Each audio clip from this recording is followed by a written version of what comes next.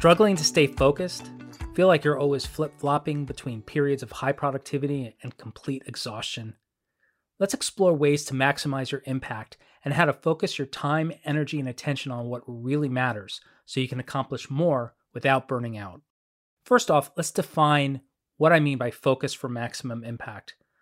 Focus is all about making conscious choices, about staying awake and aware rather than slipping into sleepwalking mode. By maintaining your awareness, you maintain your self-control, consciously guided by your intention and values. You get to choose what's important to you, your intention, rather than allow the noisy world to choose for you. And you're able to maintain agency over your own life, your own focus, and your own impact, rather than be constantly pulled away by shiny objects, urgent yet not important activities, and other common distractions. Better self-control leads to greater impact. While you might not be able to fully control the outcome of your effort, you can influence it. How? By eliminating the 80% of activity that contributes just 20% of your results. Instead, you focus on that sweet spot of 20% of activity that contributes 80% of your results. The Pareto principle, or 80-20 rule, states that roughly 80% of outcomes come from 20% of causes. The exact ratio itself may be 90-10 or even 99-1, depending on the situation. Whatever the actual numbers, the point is that we tend to spend a lot of our energy on things that don't really make that much of a difference. One example of the 80-20 rule in action is your customer base. 80% of your profits, referrals, and most interesting projects likely come from around 20% of your clients. On the flip side, 20% of your clients are likely taking up around 80% of your time, energy, and focus. Focusing your attention on those top 20% clients would likely free up about 80% of your energy while still retaining 80% of the benefits, things like cash flow, interesting projects to work on. Here are some similar examples to consider.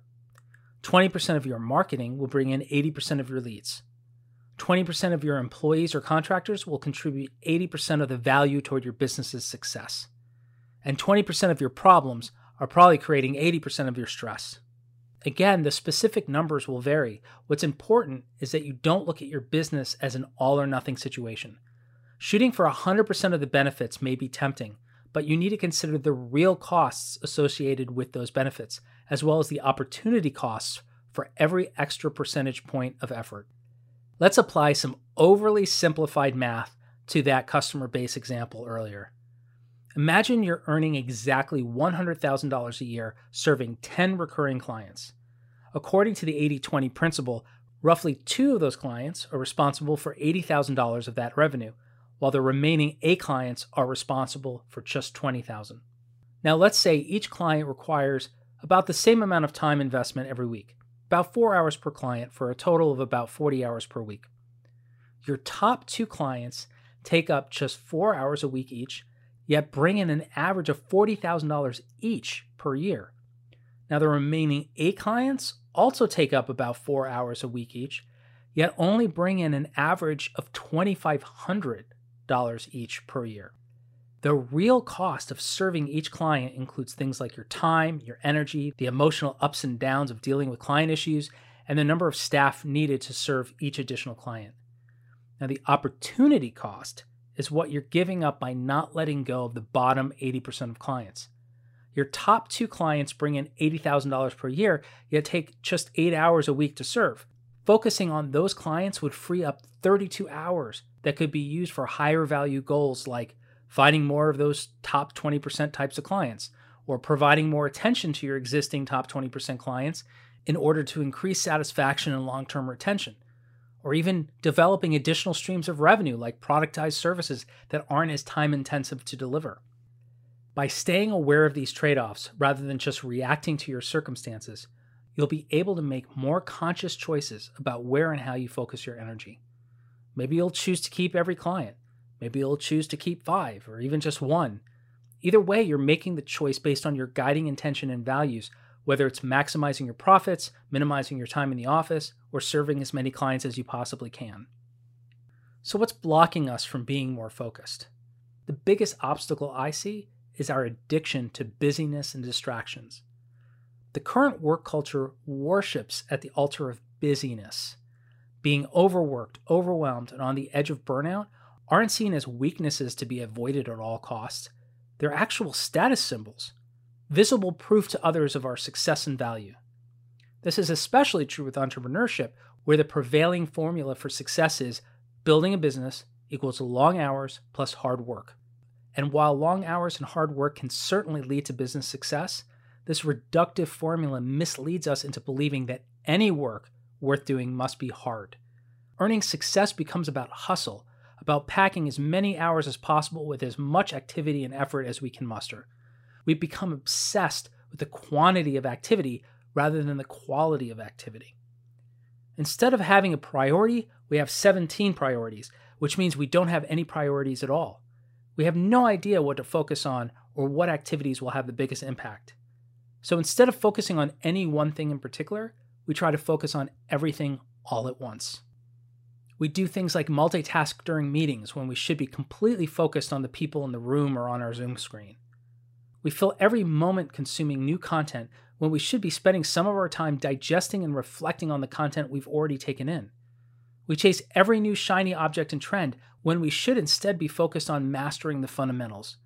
And we consistently keep one eye on our Slack, email, texts, and social media alerts when we should be engaging in the deep, impactful work that requires 100% of our focus.